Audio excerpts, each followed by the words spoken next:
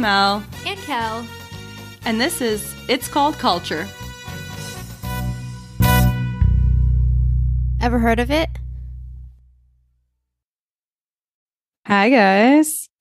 Hello, world. We're back at it again. Sure are. We talked a little bit about our trip, or we debriefed a little bit about the getting there, the travel aspect, kind of getting there, getting home, airplanes, airports, that kind of thing. So yeah, we won't talk about that today, but there's all the other categories of stuff are still in play. Oh boy. I think I'll start with food. I think I'm going to start with kind of like the restaurant and the food scene and all that kind of good stuff. And there might be some tips in here if you plan to travel out there. Sounds good. Maybe Dive right in. If you hear some of these stories, maybe you can give me some tips for the next time I go out. If you're just like, no, you're doing it wrong.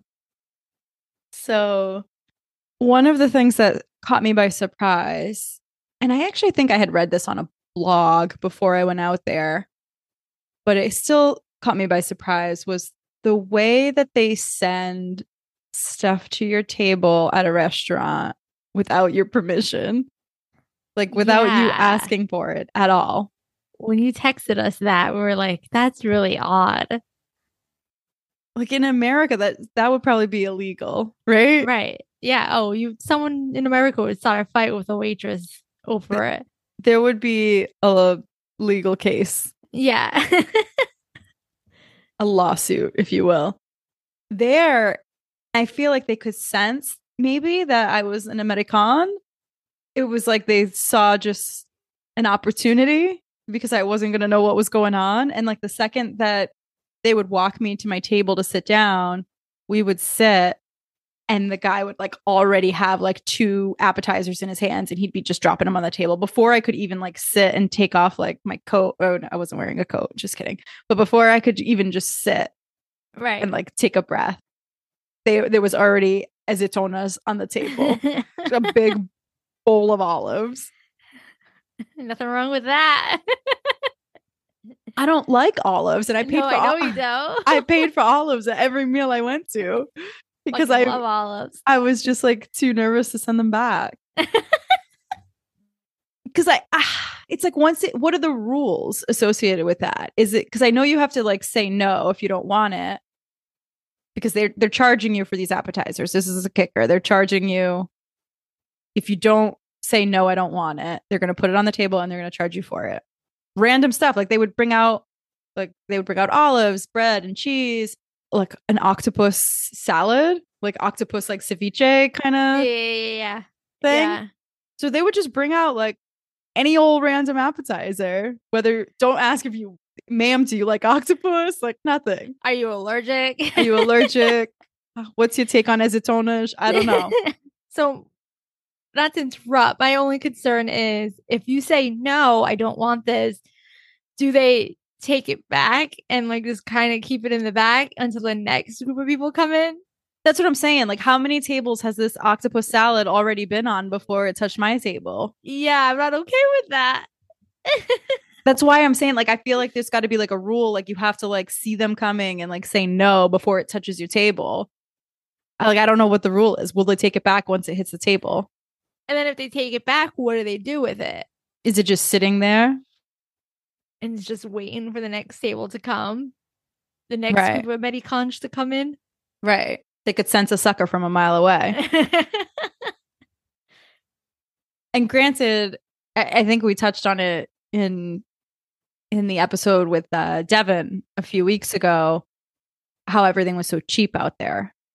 Right. So I mean, in America, this would be a different story in America, and there would be lawsuits because, like, if you're bringing out 3 apps to me in America, like, that's like $100. Like, we are not paying that. No. But out there, it was like $4.50 total for all the stuff they brought out. So it was like no big deal, no skin off my back. But at the same time, like, I didn't order it, and I don't like them, and I didn't eat them. Yeah, it'd be one thing, I guess, if you liked it. And you're like, oh yeah, I can eat this, and it's fine. You're happy to pay for it. but because like I know specifically that you don't like olives, you've never liked olives. Growing up, you never liked olives. And here you are, you're getting served olives. I didn't know they had a pit in them. Yeah, some do and some don't. Oh. Are you saying you didn't know ever in general there was a pit in an olive or Yeah, like in my Ah, nunca pizza, did I know there was a beans in there? you were just 3 years old when you found out that there was a pit in an olive? Today I learned by choking. Wait, so did you try an olive? I did. Oh, I'm impressed. I didn't And like it. you still don't like it. No. And I've acquired my taste buds have changed over the years. Like I grew up not liking olives, but I also Do you grew like up. the black olives that come on our Portuguese steaks when we go out to eat to a Portuguese restaurant? You still like those? I pick those out and put them on my dad's plate. Ah, gotcha. He ends up with like 6 olives because everybody gives the olive to him. Well, I will tell you, I did try. I made a good faith effort with azeitonas, and they were just not good. I was just like, I'm forcing this. They are just not. See, I love those not happening. No, but so that was like one just kind of weird thing about the restaurants out there. You getting some appetizers that you didn't pay for. Yeah, I mean, they were always bringing the fresh goat cheese, and yeah, I'm gonna down. Yeah, I'm gonna down. Can you bring another one? Like when you're done, when I'm done with this one. So, and I don't know. I felt like it was rude to like say no or to send it back. So I took all the appetizers that they gave me. Right on. So the other weird thing that I found at this restaurant was I had ordered a lemonade. Like it sounded refreshing. My mom was like, "Oh, that sounds good. I'll get a lemonade." And my daughter was like, "Yeah, get me a lemonade, mom." And so this guy comes out, and what I did not know, and I don't know if it's like this at every restaurant, but it was at this particular restaurant. This was like a DIY lemonade. Homeboy straight up brought me a cup that had just, an inch of fresh squeezed lemon at the bottom of it. Right. Sugar packets and water, a separate like pitcher of water. And it was like you had to just be Bill Nye the Science Guy over there making your own lemonade. You're lucky that he just didn't hand you like a lemon unpeeled and like a squeezer and was like, "Here you go." We were only one step away from that. We were not much beyond him just giving me an actual lemon. Yeah, that's a little odd. I wonder if they are doing that as in a way to like you can control your sugar intake, maybe. I'm just trying to think of a health reason why of doing it. I guess, but like if the diabetes top meets alt, it's your fault. It's not gonna be the restaurant's fault if your diabetes high. And I'm with you. Listen, I am with you on the thought process, but like on the one hand, you can't be doing that conscious stuff with the lemonade, and then on the other hand, be serving me keema. Right. Yeah, that's true. 82 grams of sugar. So I don't know.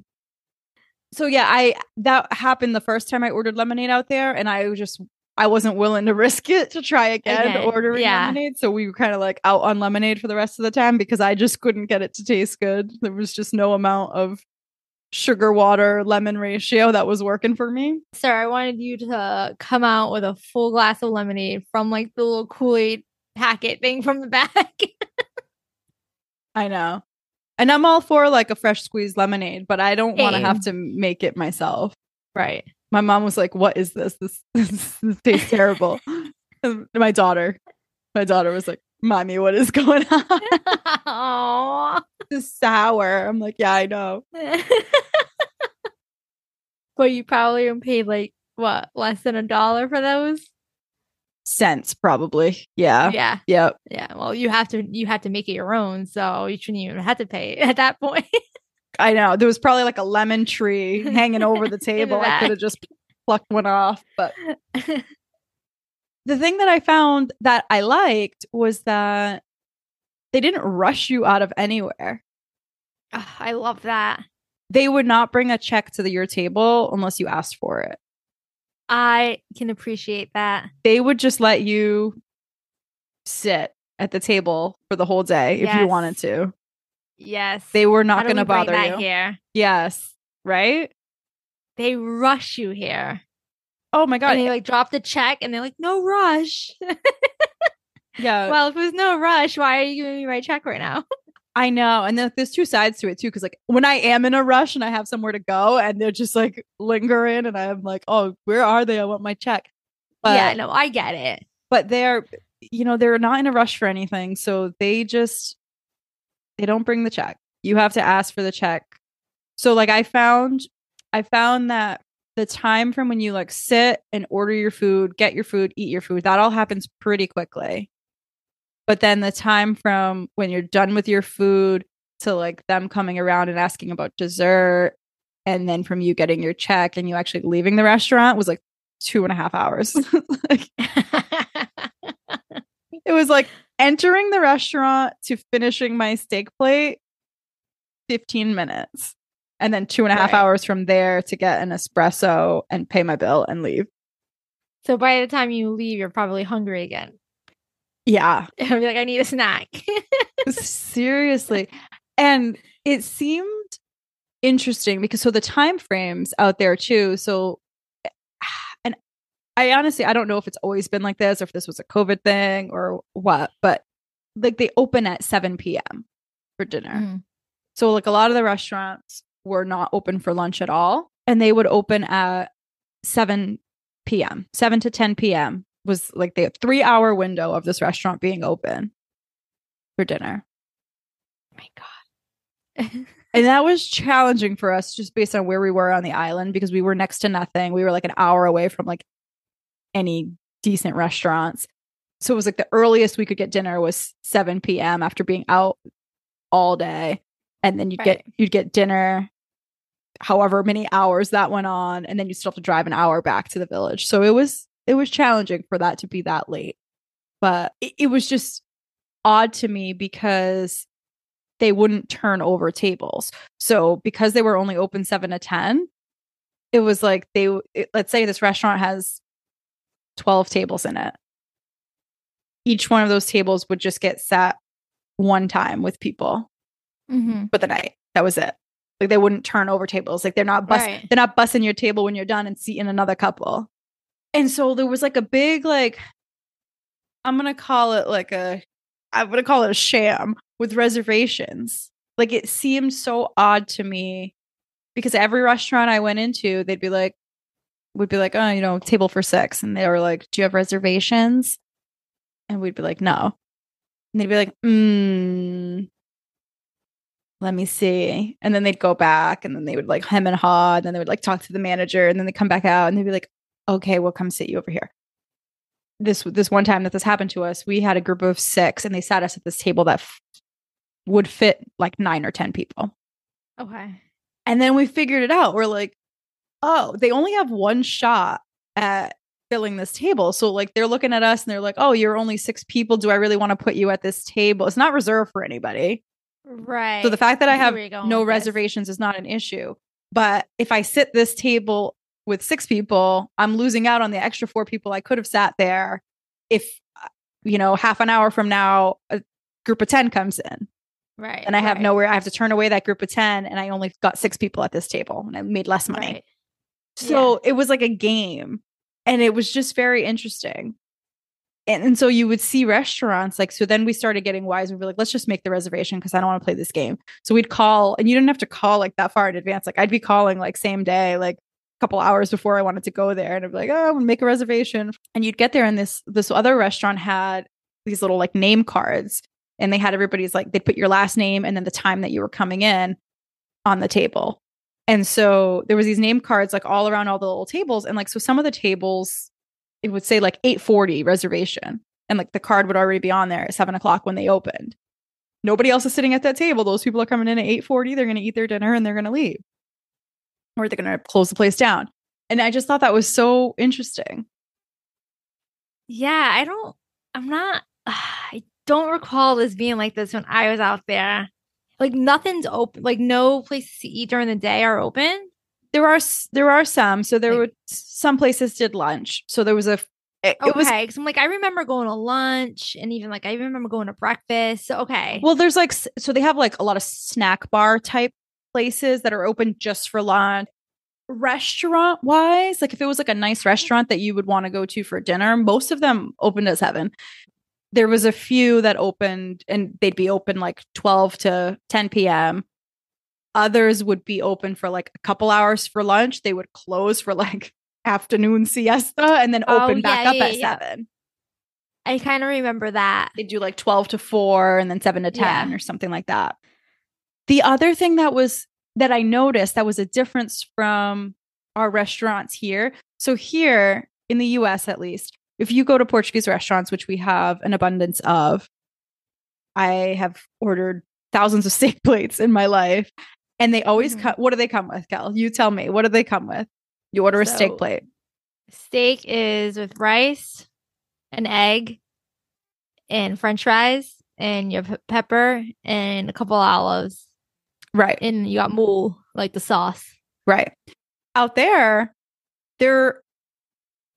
I don't think I ordered a single steak plate that came with rice. They did not do rice. Ah, that's right. You did tell us that. And I was like, there's no way. I'm like, where is the rice? Yeah, so what do they give you with a steak plate? Fries. So it would just be steak, fries, like a double fry situation. And I'm sure I could have ordered rice. Let me make that clear. But the standard way that it came was just steak, fries. You'd have your pepper and your mule. And something interesting that they did out there that I don't think they do here, whole ass bulbs of garlic. Oh, I love the garlic. Like an entire bulbous peel on and everything. Like nice. Whole thing. And they would just be like cooked and smashed into your plate. But guess what? Still no vegetables. Definitely no vegetables. They're not double carbonate with the rice and the fries, but they are giving you extra fries, but no vegetables still. Still no vegetable. A vegetable will still never be seen. I think I did see like one broccoli the whole time. Like, like one little one. Yeah, out of the foods that I ordered, like it was in there by mistake. And then I ordered fish plates and those came with boiled potatoes. Okay, yeah. So that's a normal kind of here. Right. Boiled potatoes. I did have a rice plate. Like I ordered some kind of carne asada thing on the last day I was there, and that came with rice. With a rice. Yes, but it was the only rice I had like the whole time I was out there. And I wonder if that's just something that we adapted like here. That's what I found it so Yeah. interesting because I was like, well, is this the traditional way? Is this the way that they used to make this plate? And like we've just made it a rice thing here in the US. I don't know. Yeah. Well, I appreciate the rice. So I love the rice. I love the rice. I was missing the rice. Yeah. For sure. So a story about fish, though. We went to a restaurant that was a seafood only restaurant. And I didn't realize that it was only seafood until I got there. And it was on our list. It was on our itinerary to do. And I love seafood. My husband is not really a seafood person. Like he doesn't go out of his way to eat fish. But he's like, I'm fine. Like he looked at the menu. He's like, I'm fine. He said, I have one request though. And I'm like, what? He's like, I cannot eat a fish if it comes with the head on it. Like my fish cannot come with a head. And I'm like, don't worry, I got you. I know Portuguese. I'm going to talk to this waiter when he comes over and I'm going to make sure that your fish doesn't come with a head on it. And the menu has pictures of like, a couple example photos and like they all have a head. Yeah. They all have a head on them in the pictures. So it was a valid concern of his. The waiter comes over. My husband looks at the menu. He decides he's getting tuna. So I look at the waiter and I order the tuna for him and I say, "Isso não vem com a cabeça," meaning like this doesn't come with a head, right? And he just starts busting out laughing at me. And I'm like, why is this guy laughing at me? Like, this is a valid question, right? I Like, would have been mortified. Like I would have been like, why is this, did I just say it wrong? Is this guy laughing at me because I said it wrong? right. And I'm like, this But is it is a valid I'm like, it's a question. valid question. Like your menu has pictures of fish with a head on it. I'm asking, Yeah. does the specific fish I ordered come with a head on it? And he was just like, ma'am, have you ever seen a tuna? He's like, no, I haven't.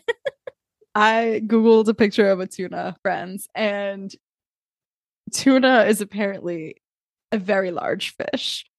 So large that the idea of me asking for whether or not that fish came with a head on it was impossible.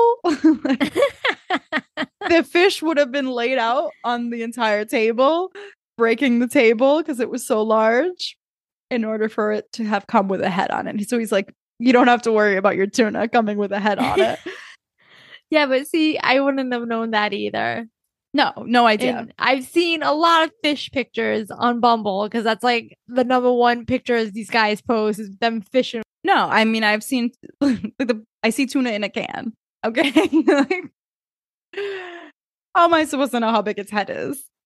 Right. And my mom makes like those albacore tuna, Like a tuna plates. steak or something? Yeah, like or... a tuna steak. And yeah, obviously it doesn't come with the head, but my mother's getting it at a store. I'm thinking like the head obviously just stays behind. Like no one gets the head. I would have asked the same question. Right. Like you're not realizing that little tuna steak is like one thousandth of the size of the tuna. Right. No idea. So we probably have to watch the Deadliest Catch more then. Damn. Yes. So apparently Shishosh, definitely a concern for coming with a head. Tuna, not so much. So a few years back when I went to Thailand with our mutual friend, we stayed in this like small little like Thai village and we were on these little houses that float on the water. The Thai man that was kind of like with us for like the whole time we were there, he went fishing for us. He's like, I'm gonna get you guys dinner. I'm gonna make you guys dinner. I'm gonna catch it. I'm gonna make you guys dinner. Blah blah blah. So we're like, all right, awesome, cool. He's like the one who would take us like hiking and stuff, so like we would be safe. So he comes back with this like good sized fish, right? And the freaking head is still on it. So now I'm with three other girls, all American, and they look at me and they're like, Kelly, you're the cultured one. You're the Portuguese one. You need to cut this fish open for us.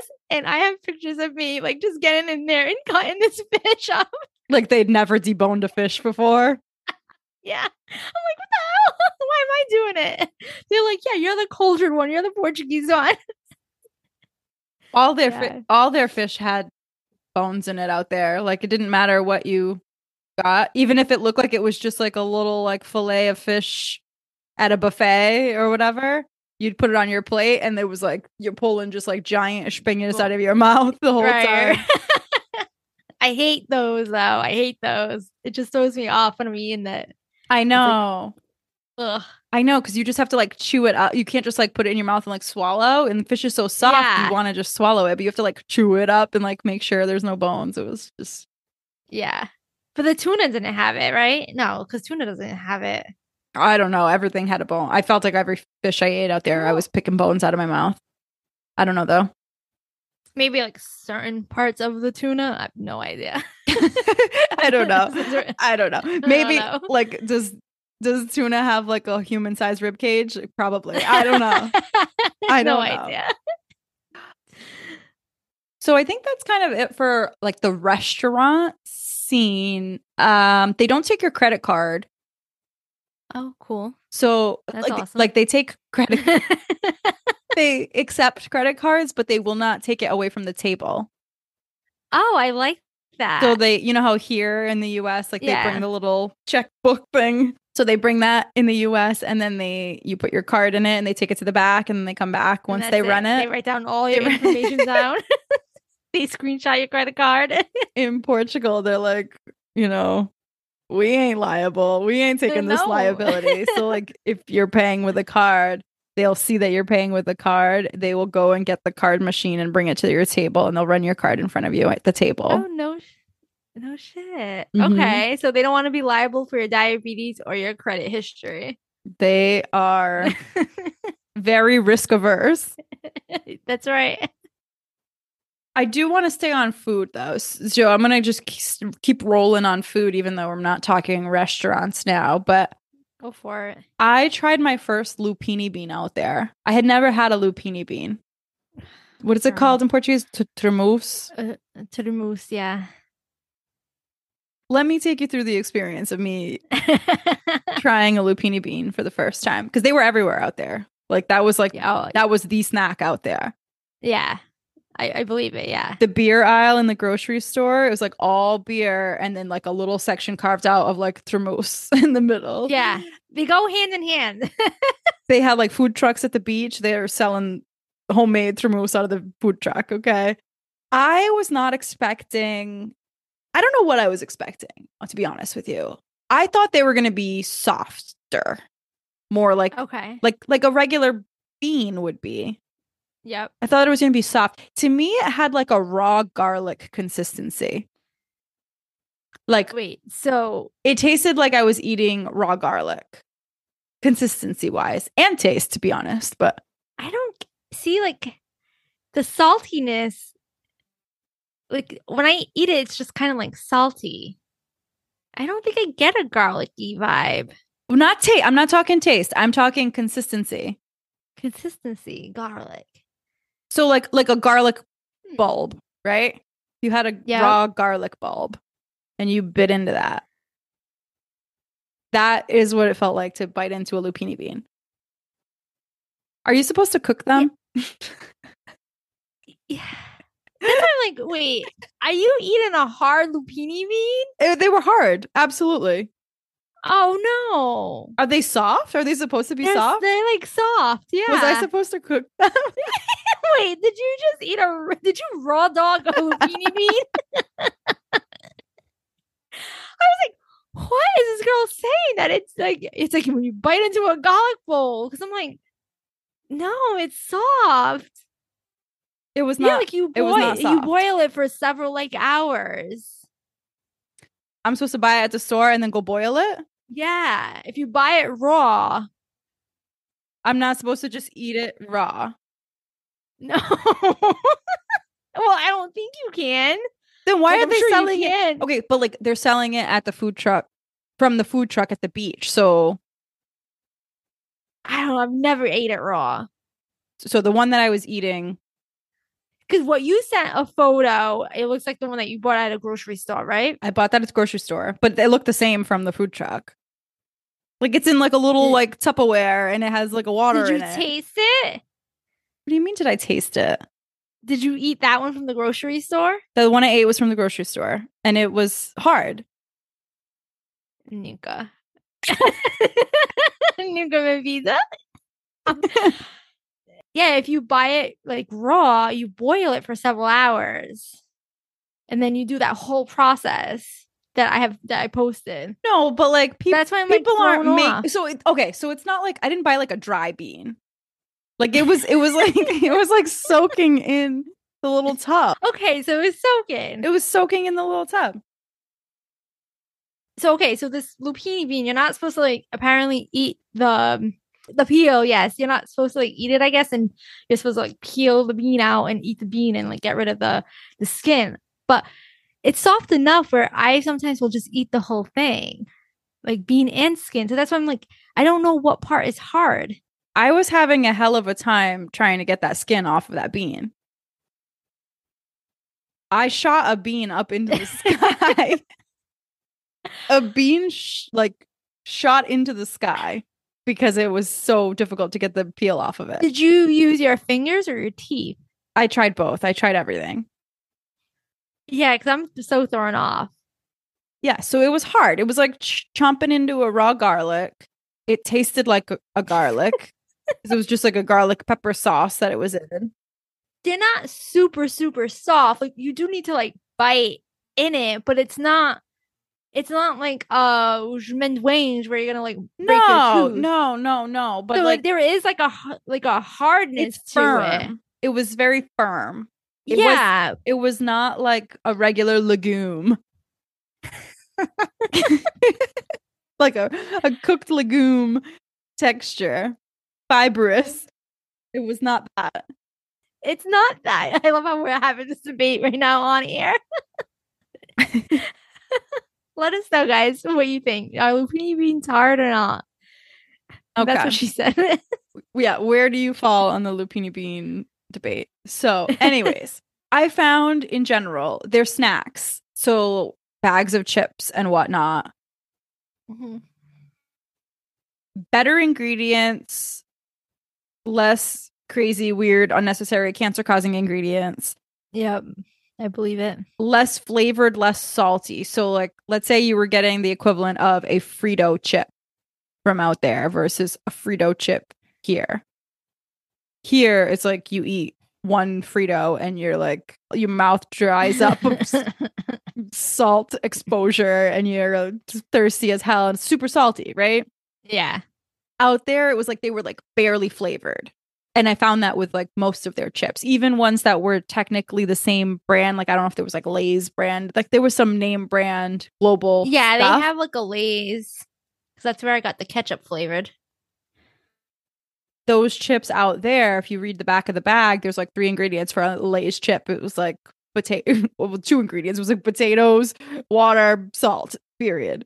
Like that was It's it. fucking And amazing. here, if you like flipped over a Lay's bag, you were going to see 82 other things in there for no apparent reason. And it was just wild because I'm pretty sure they ban, like Europe bans Yeah. ingredients that we allow here because we're a bunch of fucking masochists. I wonder what their dog food ingredients are like. Like, I wonder if their dog food ingredients is just boom, red meat and that's it. It's like natural compared to the stuff that we have here. I can't honestly can't picture any of them actually buying dog food for a dog. Like I feel like they're just feeding scraps. Unlocked memory. My dad did say that there was when he heard us talk about the sugar sandwiches on one of our episodes, he did say that there used to be a dog food factory on the island. So look at Hmm. that. So maybe they did have a 102 ingredient for the dog food. But no, you're right. They probably just did feed them table scraps, and that's why they probably lived here 20 years old. Yeah, but this is why they live longer. My grandparents lived till they were like 95 and wonder why they're not eating freaking crap. I feel like I've seen people post about that too on social media. People who like are from Europe and they travel to the US or vice versa, they've noticed the difference in the saltiness. And you just get used to whatever it is. So like if you're out there for a while, you just get used to that level of salt. So if you come to America, you're just like, oh my God, this shit's so salty. Like, how do you people Yeah. eat this? And so vice versa. Like I went out there and I'm like, oh, these are very lightly flavored. Yeah. Yeah. But I liked it. I mean, it was good. It was good. With the exception of like one bag of Cheetos I got that tasted like packing peanuts, but everything else was good. This one isn't necessarily food, but it's drink. This is a lovely little story about a winery that I went to visit out there. I put together a whole itinerary before I went. Like I did Google searches and Yep. I looked up all this stuff and found this cute little winery in Villafranca. It had a bunch of Google reviews and everyone was like, oh, the people who work here are so nice and they take you around the winery. You could do a tour and tasting and whatever. And I'm like, sounds wonderful, right? Sounds Mm-hmm. wonderful. Just an authentic, nice winery on the island. And so it was on the itinerary. We drove an hour out of the village to go and get there. We pull up to where the GPS told us to go, and we were like in this like residential neighborhood. It's just houses. And I'm like, where is the vineyard? Like, where's the winery? I don't know what's going on. So we like kind of circled the block a couple times, and then we eventually realized we saw it. It was it looked like a house, but it was like bigger, like a garage. And then we saw it had like Okay. the name of the winery on the side. So it was kind of like used as a warehouse kind of thing. So already I'm like, oh, okay, this I guess this is legit, right? So the garage door is just open and I'm like, all right, I guess we just walk on in. And now I'm with just my husband who doesn't speak Portuguese and then my cousin who does speak Portuguese. And we walk in and it's just like, an old man at the door and some other young guy. And we're just like, I don't even know. Like my Portuguese is not good enough and I don't even know what I'm asking for. So like I go in there and I'm like, Right. hey, we're here for a visita. Like, he's like, it's Sunday, we're closed, but come on in. And I'm like, what? So, like, first of all, Google, the little Google business page said they were Google open. hours. Yeah, their Google Oh hours yeah. said like they were open on Sundays, but like I don't really know what it means to be open when you're just like Mm, a vineyard. So, right. like, yeah, we exist, we're here. But so, needless to say, they were not quote unquote open. But this guy's like, it's fine. It's fine. I'll take you around. Come on in. So he's like, I just got to do a couple things first and I'll come right down and see you. And I'm like, okay. So he kind of just goes off and just does his thing. He goes up to some room and we're just hanging in this guy's garage, right? This like warehouse type garage. And so this old man's talking to me and I'm talking to him in Portuguese and we're talking about where he's from and where my family's from and that we're visiting. And he spent like a year in Canada, but the rest of his life he spent in Portugal. Then the old man kind of goes off and just rides off into the sunset. He leaves. The young the young guy comes back down and he starts just giving us this elaborate history of winemaking on the islands and how it's changed and the processing that they go through. And he's showing us the bottling and he's showing us all the vaults and the tanks and all the stuff at the winery, right? So he goes off, he's talked to us for about an hour and a half. And then we get over it and we're doing a tasting. So he has this like these wine barrels and they make spirits there and they make liqueurs and wines and all kinds of stuff, right? Some really potent shit too. So he's letting us taste everything they make and they have this huge selection and he's heavy pouring these shot glasses and we're just like, wow, we're just taking them down, right? So the three of them are like, oh, can I try that one? Can I try that one? So he is just entertaining us this entire time. All in Portuguese. My husband is just smiling and nodding. He has no idea what's going on. Like we were stopping every so often and we were like translating for him, but like Yeah. I didn't even catch everything the guy was saying. So like my translated version was like kind of iffy, Yep. but Yeah. it was good. All good. We get to the end and somehow it comes out that this guy doesn't even work there. He's like, I don't even go here. yeah, he doesn't even go here. So I think it came out because so we're kind of like wrapping up. Like we were about to head out. We were finishing up our tasting. We're feeling good. And this two Americans walk in from New Jersey. And they walk in and I just looked at them and I'm like, they don't speak a lick of Portuguese. And so we're like, how are these two going to communicate with each other? So we like, right. so we stayed a little longer and like tried to facilitate that conversation between the two, like between that guy and this couple that had come in. So we're translating and we're talking to them. And that's where it came out that the guy's like, he's like, yeah, I don't even work here. He's like, and I'm like, what do you mean you don't work here? And he's like, yeah, I don't even like wine. Like, I don't drink. And we're just like, what? And apparently, Like, I don't even know. I didn't even know that old man. yeah. So he's in the family. Like, we're like at this guy's like house, apparently. He's in the family. He just like wanted no part in the family business or doing the tastings or whatever it was that they were doing. But he still knows enough about it and took us on this hour and a half tour and tasting, which I just thought was so Portuguese, like just Portuguese hospitality, like at its finest. The guy was just like, oh, I had nothing else to do on a Sunday. Like, let me just take you around. And the fact that that other couple came in after us, so he's just stuck there like for the day. Now people are just gonna keep rolling in. That's awesome though. And so we felt bad. Like once we found out, I'm like, this guy is just doing this out of like the goodness of his heart. We were like, all right, we're obviously gonna buy stuff off of him. We're gonna buy some bottles. I mean, I don't know if the money was going to the business or his pocket at that or point. it is. But so we ordered like two bottles of, a bottle of their wine that they make and then a bottle of liqueur. And we're like, how much? And he's like, this was 3 and 5, 8.50. And we're like, wait, what? That sounds $8.50 not for right. the two bottles. And we're like, okay, so I mean, we gave him like $20 or something, €20.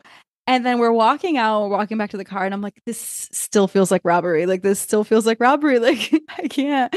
So my husband and cousin turned back around and they went and like cleared them out. Like, they bought like one of each, like, Right. spray the infield. They got all these bottles that we brought back to the house, and we ended up bringing some of them back in our suitcase. But they were very tasty. It was like liqueurs, maracujá, like passion fruit Oh, liquor. nice. And pineapple and all these like cool flavors. So that was cool. And the dessert wine was really good. I think what I learned from that experience was that I found whatever it says on Google for like hours of operation or when they're open, none of that was true.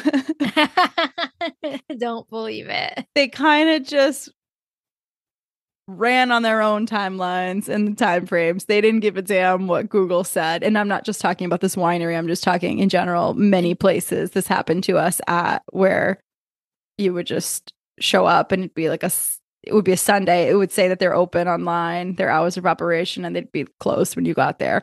Or they would, a lot of times we would get somewhere and they'd be like, oh, we're closed for a private event. And we're like, what? Oh. Like, we went to some farm thing that my daughter wanted to go to, and we showed up, and it was like near the city too. And we drove out there. We were out there way for other stuff. Like, we didn't drive just for that, but they were closed for a private event. So they just turned us away. And then we got turned away at like restaurants that were closing for a private event. Like, it was just, that was happening a lot, and the hours just not matching up to what we saw on Google. So just be flexible. Yeah, and it's becoming a popular place to vacation. So the Sunday was like the day that we just like couldn't find anything. Even Saturday night, we had some closures. And then Sunday, like everything we tried to do was closed. But that next day, that Monday after that, was a holiday for them, I guess, like a national holiday. Like, they were all closed and have the day off for the Assumption of Mary. Oh. Which is not, I mean, it's like a holy day of obligation for Catholics in the US, but it's not like a national holiday. Like, we don't close. We don't get it off, yeah. Like, the post office is open on the Assumption of Mary feast, you know? She was assumed into heaven. They beamed her up. Yeah, they beamed her up. Anytime you go out there in the summer, you're going to run into a day, like a holiday, because it's procession, it's feast season. I know. So that's challenging. You probably have to just like make an itinerary, have some backup plans, make it flexible, call ahead to places before you drive out to them to make sure they're open. I think that would all be helpful, because you don't want to drive an hour and have your only restaurant in the area be closed and then you're just like stuck. Yeah, I'm sure it helps if you have family out there, because they can maybe kind of guide you and be like, oh no, that restaurant's not open today. That restaurant opened on only Tuesdays or something. This was a big conversation with my dad while we were out there, because at least like in his village, like, didn't really seem like they were utilizing the restaurant scene out there. Like, it was mostly for tourists. Yeah. If you catch my drift. So like, we went to this one restaurant. It wasn't like fancy nice, but it was very nice. It was on the water. It was cute. And my dad, the entire time we were sitting there at this restaurant, the only thing, it was actually in your mom's village, this restaurant. Okay. Yeah. And the only thing that my dad said the entire time there was, look around. There's not a single local in this place. Look around. Like, not one of these people is from this village. Like, not one of these people is from here. And he's like, these are all tourists. He was adamant, obsessed about it. And I'm like looking around and I'm like, and they were Portuguese, you know, a lot of them looked Portuguese and they were speaking Portuguese and whatnot. But he's like, these are not locals. He was like adamant that they were not locals. And then there was another spot we went where he's like, these are the locals. This is the local crowd. And I'm like, okay. But so it kind of all goes into just like them being on their own timelines, like Devin said a few weeks ago, and not having any sense of urgency. This one particular instance drove my husband up a wall. We were driving to this viewpoint, and it was kind of like back roads, if you can distinguish between like a regular road out there, which is like a back road anywhere else. But like, then they have back roads out there that are real dicey. And Yeah. so this particular one, it went up through a lomba, which I don't even know. I can't describe a lomba to anybody. It's like one street, and that's like the whole village. Yep. And it's just houses on both sides, and the street fits one car at a time, and the houses are like their front doors are on the street. Yeah. Like if you open up your front door, you will get run over by a car. There was a car stopped in front of a house coming the opposite direction. So we had to stop. And now we had to like find like a little like turn off area because we couldn't pass. Like, two cars can't go. But this car was parked and they were unloading groceries or something to that effect, right? They were unloading something out of their car. Fine. No big deal. You got to do it. You got to do it. They could have parked like two houses down and walked them up and they wouldn't have caused this traffic jam, but that's besides the point. We were fine with waiting for them to unload their groceries. So we wait for this car to unload their entire set of groceries while we're just sitting there. Now cars are like piling up now. Like there's now cars from the other direction coming that are stopped and waiting. We have like two cars behind us that are waiting. My husband's just like, I can't believe they're doing this. And I'm like, it's no big deal. They're fine. They're going to be done in a minute. Just sit tight. We're on vacation. We have nowhere to go, right? So there is absolutely no pep in their step. They are just hanging out, unloading these groceries. They see us. They see the cars all waiting for them to move, right? They finish.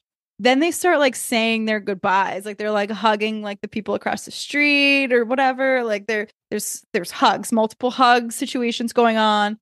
And we're like, okay, this is taking a while, right? And then the woman, I'm like, okay, all right, this woman's making her way to the driver's side of this car. She's going to get in and pull it out of the way. She gets over to the driver's side door and proceeds to use the window as a mirror and starts fixing her hair. Like she starts like taking her ponytail down and like putting up a new ponytail. And my husband is just, he lost it at the ponytail. Oh, I can imagine with him. Are you kidding me? What is she doing? What, like, we are all waiting here for like 20 minutes trying to get through this freaking street. Oh, he lost his mind at the ponytail. Oh, I don't blame him. I don't blame him because he's a planner. So was he okay with like all this time stuff and things being like he's a plan? We know that he's a planner. He let me plan the whole trip. So I was in charge of itinerary. He just was like, just tell me where to go, tell me where to be. Okay. And that, all so right, he cool. took a very much a backseat to this trip, but he lost his mind at this woman. Yeah. Well, now you're starting to abuse it. You're abusing the privilege. So the thing about being in that village that my dad was from, it's a tiny village, very remote, right? Oh, actually, something funny. They just put up a sign, I think fairly recently. I don't know, maybe it's been up for a while. I don't know if it's a viewpoint or a hike or just a sign on the side of the road, but it says Coup de Judas, which translates directly to Judas's asshole. And apparently that phrase means like middle of nowhere. That's the best. That's amazing. So it's so remote. I know I keep saying it's like a remote village, but I don't think people can, unless they've been there, can really grasp the remoteness of this village. It's just, yeah, you're like really out there. Judas's asshole. Yeah. Like it's on the road sign. I have pictures we'll post, but like there's at the top of the town, like or the top of the village, is a sign. It says Coup de Judas 1 mile that way. Like, but why is Judas's asshole? Is it remote? Is his butthole remote? Like, why that? I don't know. They should call it like the end of the world or something. I know. Like, so, you know what I mean? But why Judas's asshole? I don't know the significance of Judas's asshole in biblical terms. Yeah, I don't get it. Is his asshole so remote? So, like, I know, like, the kiss of Judas, and he was a traitor, and all that. But, like, what does that have to do with where his asshole is located? I don't know. I don't get it. I don't know. But anyways, it just goes to, it's just an illustrative point as to how remote this place is. You couldn't walk like 3 steps around that village without somebody coming up and stopping you and talking to you and saying something about like, they'd just start looking at you and be like, oh, yes, like it just, and then so then you'd have to like explain, oh, it's a filia did so and so, like, and oh, just off, oh, it's a filia, and then they start hugging you and kissing you. They all of a sudden they're like your best friend, right? Oh, I know. And so my cousin actually, he was the one who got stopped the most. So he couldn't walk 3 feet without somebody recognizing him, knowing exactly who he was and who his dad was. And his dad immigrated from there 30 years ago. Right. Maybe went back like 20 years ago or so, but like doesn't frequent there by any stretch. They would just stop him in a heartbeat and they're like, oh, tu as you feel so and so. And I'm like, how do they know? It was ridiculous. Yeah, that I feel like that doesn't go away. Like they just remember like everyone, especially if the island's so small, they like just remember who was there. Right. You would think they would forget with all this time going by. And it's like his dad was probably his age now, like, or maybe a little younger when he left the village. So now seeing his son there at the same age, it's like they probably look the same. It's like a split image of him, probably. Yeah. I just thought that was so funny. Like they're all into recognizing people and knowing who you're related to or who you belong to, who's your parents, They love all that. Yes. They love. That happened to me not too long ago here. I was at my friend's house and I was talking to her neighbor because he was like this Portuguese man. We started just chit-chatting first about the dog, and then I don't know how it turned into like Portugal and all that stuff. And boom, within seconds, he knew who my father was, who my uncle was. And I'm like, how? Like how? He knew where my parents live, everything. And I'm like, I just don't understand. It's always like that. Yeah, always. One of our family members out there did perhaps the most Portuguese thing I've ever seen done in my life. My dad asked him to borrow a machete because he had to go whack some bamboo path in front of they have a second house kind of overlooking the water. Guy runs back to his house. He decides he needs to sharpen the machete for my dad before he gives it to him because of course, how rude would you be if you didn't sharpen it first? So he cut himself while he was sharpening the machete and he started bleeding. And instead of using like a band-aid or a bandage or any kind of Western medicine solution, what he did was wrap his finger in a cobweb like a gladiator in the Roman Empire. Like, I don't even know. We are in year 180 AD. He is Russell Crowe and he is just Charlotte's Web in that thing. I could not understand. That's like the old school Portuguese mentality. But logistically speaking, so okay, I get it. Like the first thing I did was I Googled like, does a spider web stop bleeding? Like I was just trying to figure out what the situation was, and they said, yeah, that's how they used to do it in like the old Roman Empire. That's all good, but logistically speaking, I was like, so are you collecting spider webs and then like storing them in a container for your use when you start bleeding so you can dip your finger in it? Or are you just running out to the barn and like sticking your finger up in the crevice of the barn? Like I couldn't understand, like how did you know there was going to be an active spider web available to you? Exactly. Yeah, you're right. Because I'm trying to think of like, where would you if you cut yourself right now, where are you going to go get a spider web?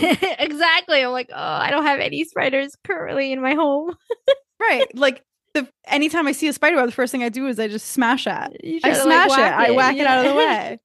And so like they must be like literally dodging lasers over there, like crawling around spider webs so they don't break them, so that they have them for when they need them. They open up, they have like a mason jar full of cobwebs. I could not understand the logistics of it, but I just thought that was hysterical. I could see my father doing that 100%. That has his name written all over it. I mean, I'm not gonna try it. Do it. Cobwebs are a lesson in physical health. Think you know where this is going. We're gonna get I think into so. mental health and our mental health segment.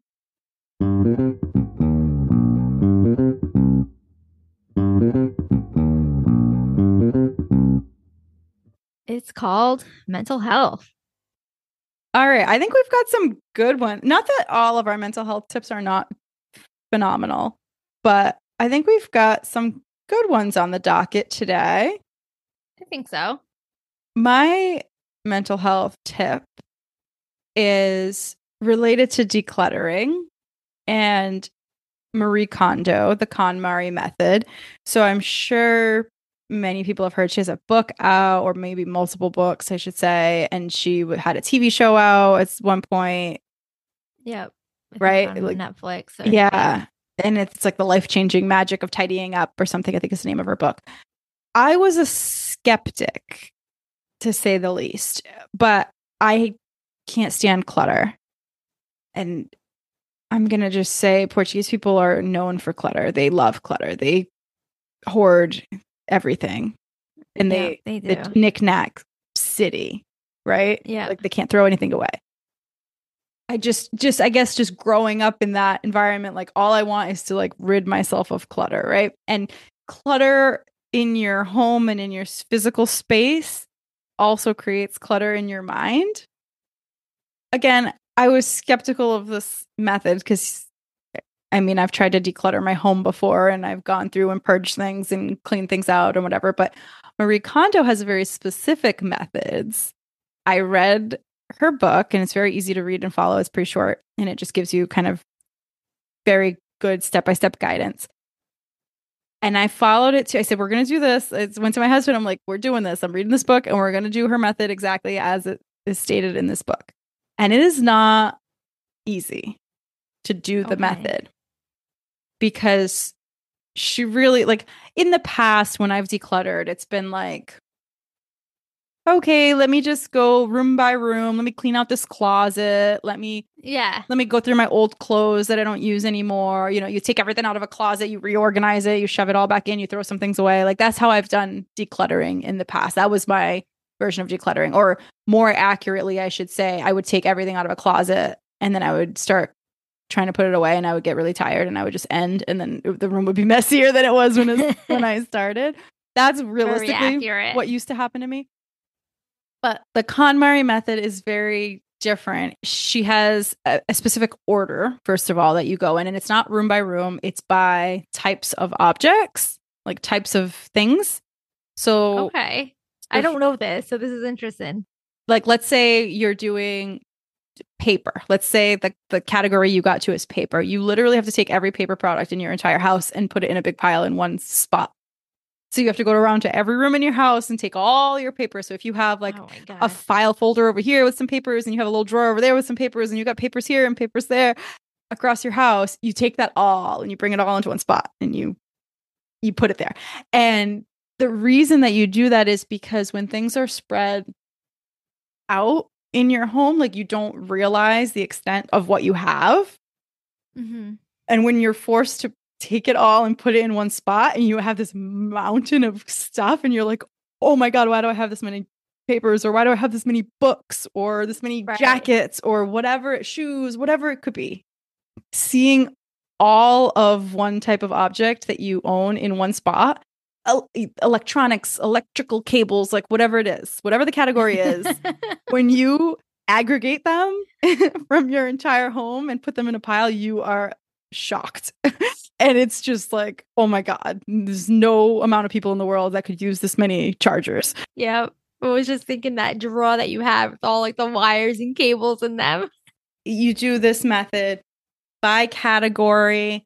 She groups the categories in like a pretty interesting way. There's like the kind of usual stuff. And then she has like categories for like sentimental stuff and how to deal with that. And like she kind of walks you through how to part with things so she gives you the steps, but then like the narrative behind it to allow you to like let go of the stuff too, because it's Oh, all okay. a lot of that is mental of like, how many times you go clean out your closet and you're like, oh, I like can't get rid I'm of this. still, yeah, like it still has the tags on it. Like I haven't used it in like 8 years, but like I might, like, and you just keep it.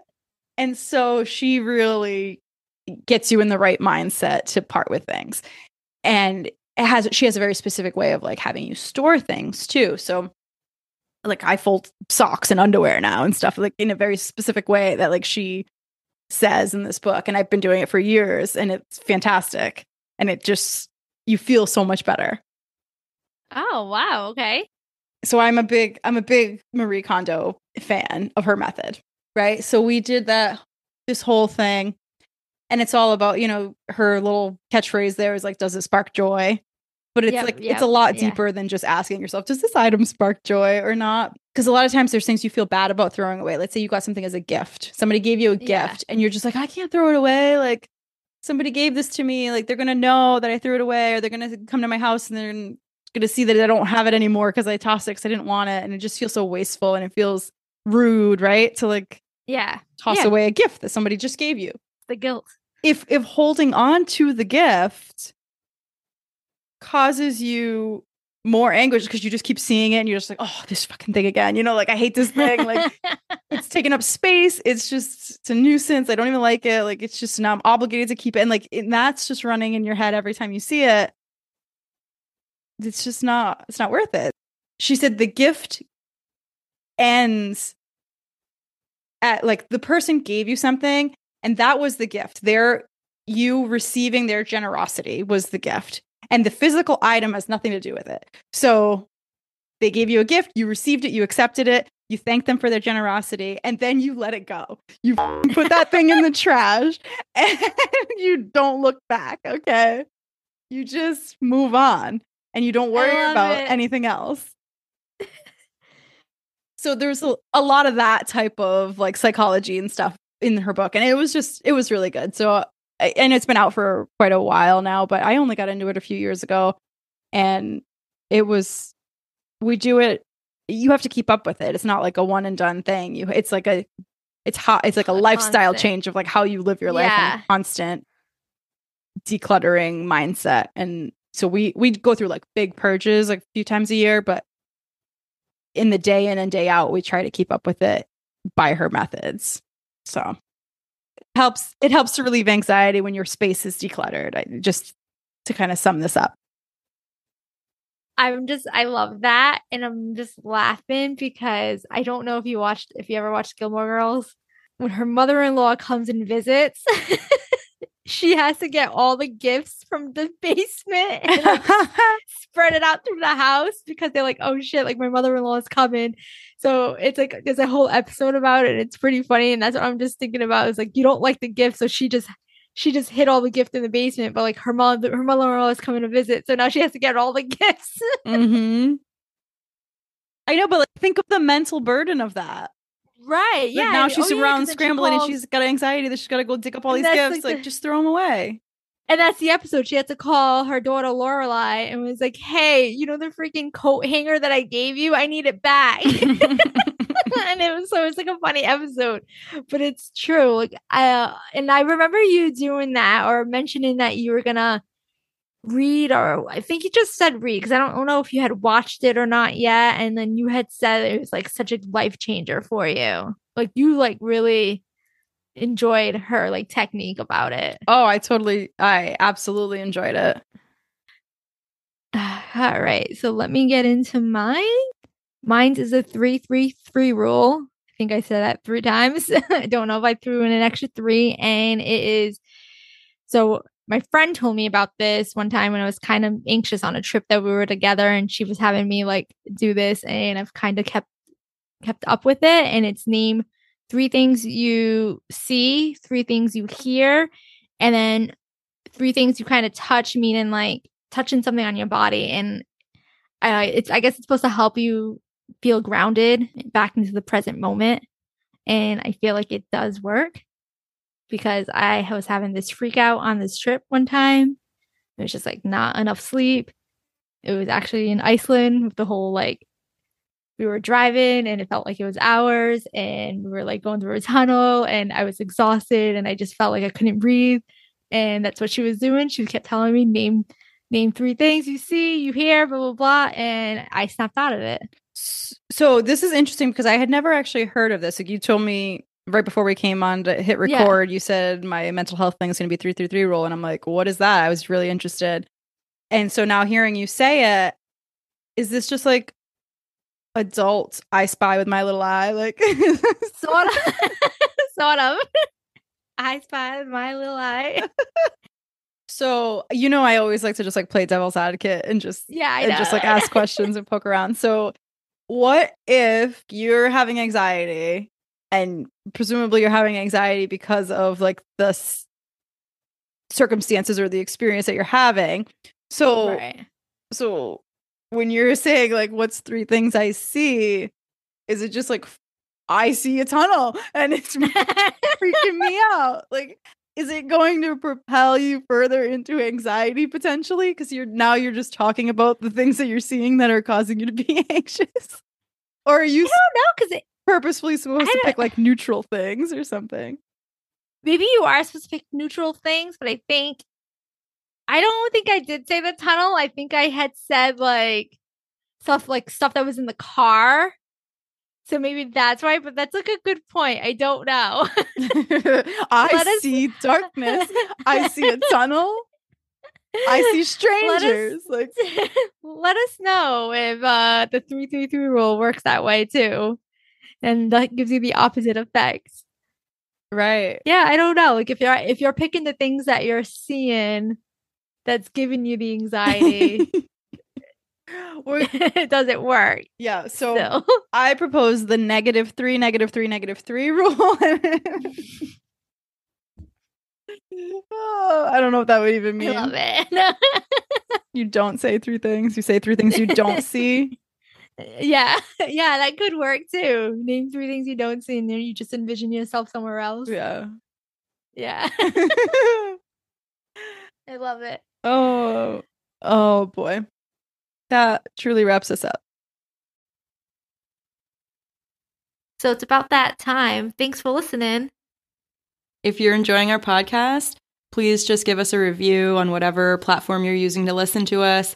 You can also visit our website. It's folkandfad.com. We have transcripts available there of every episode.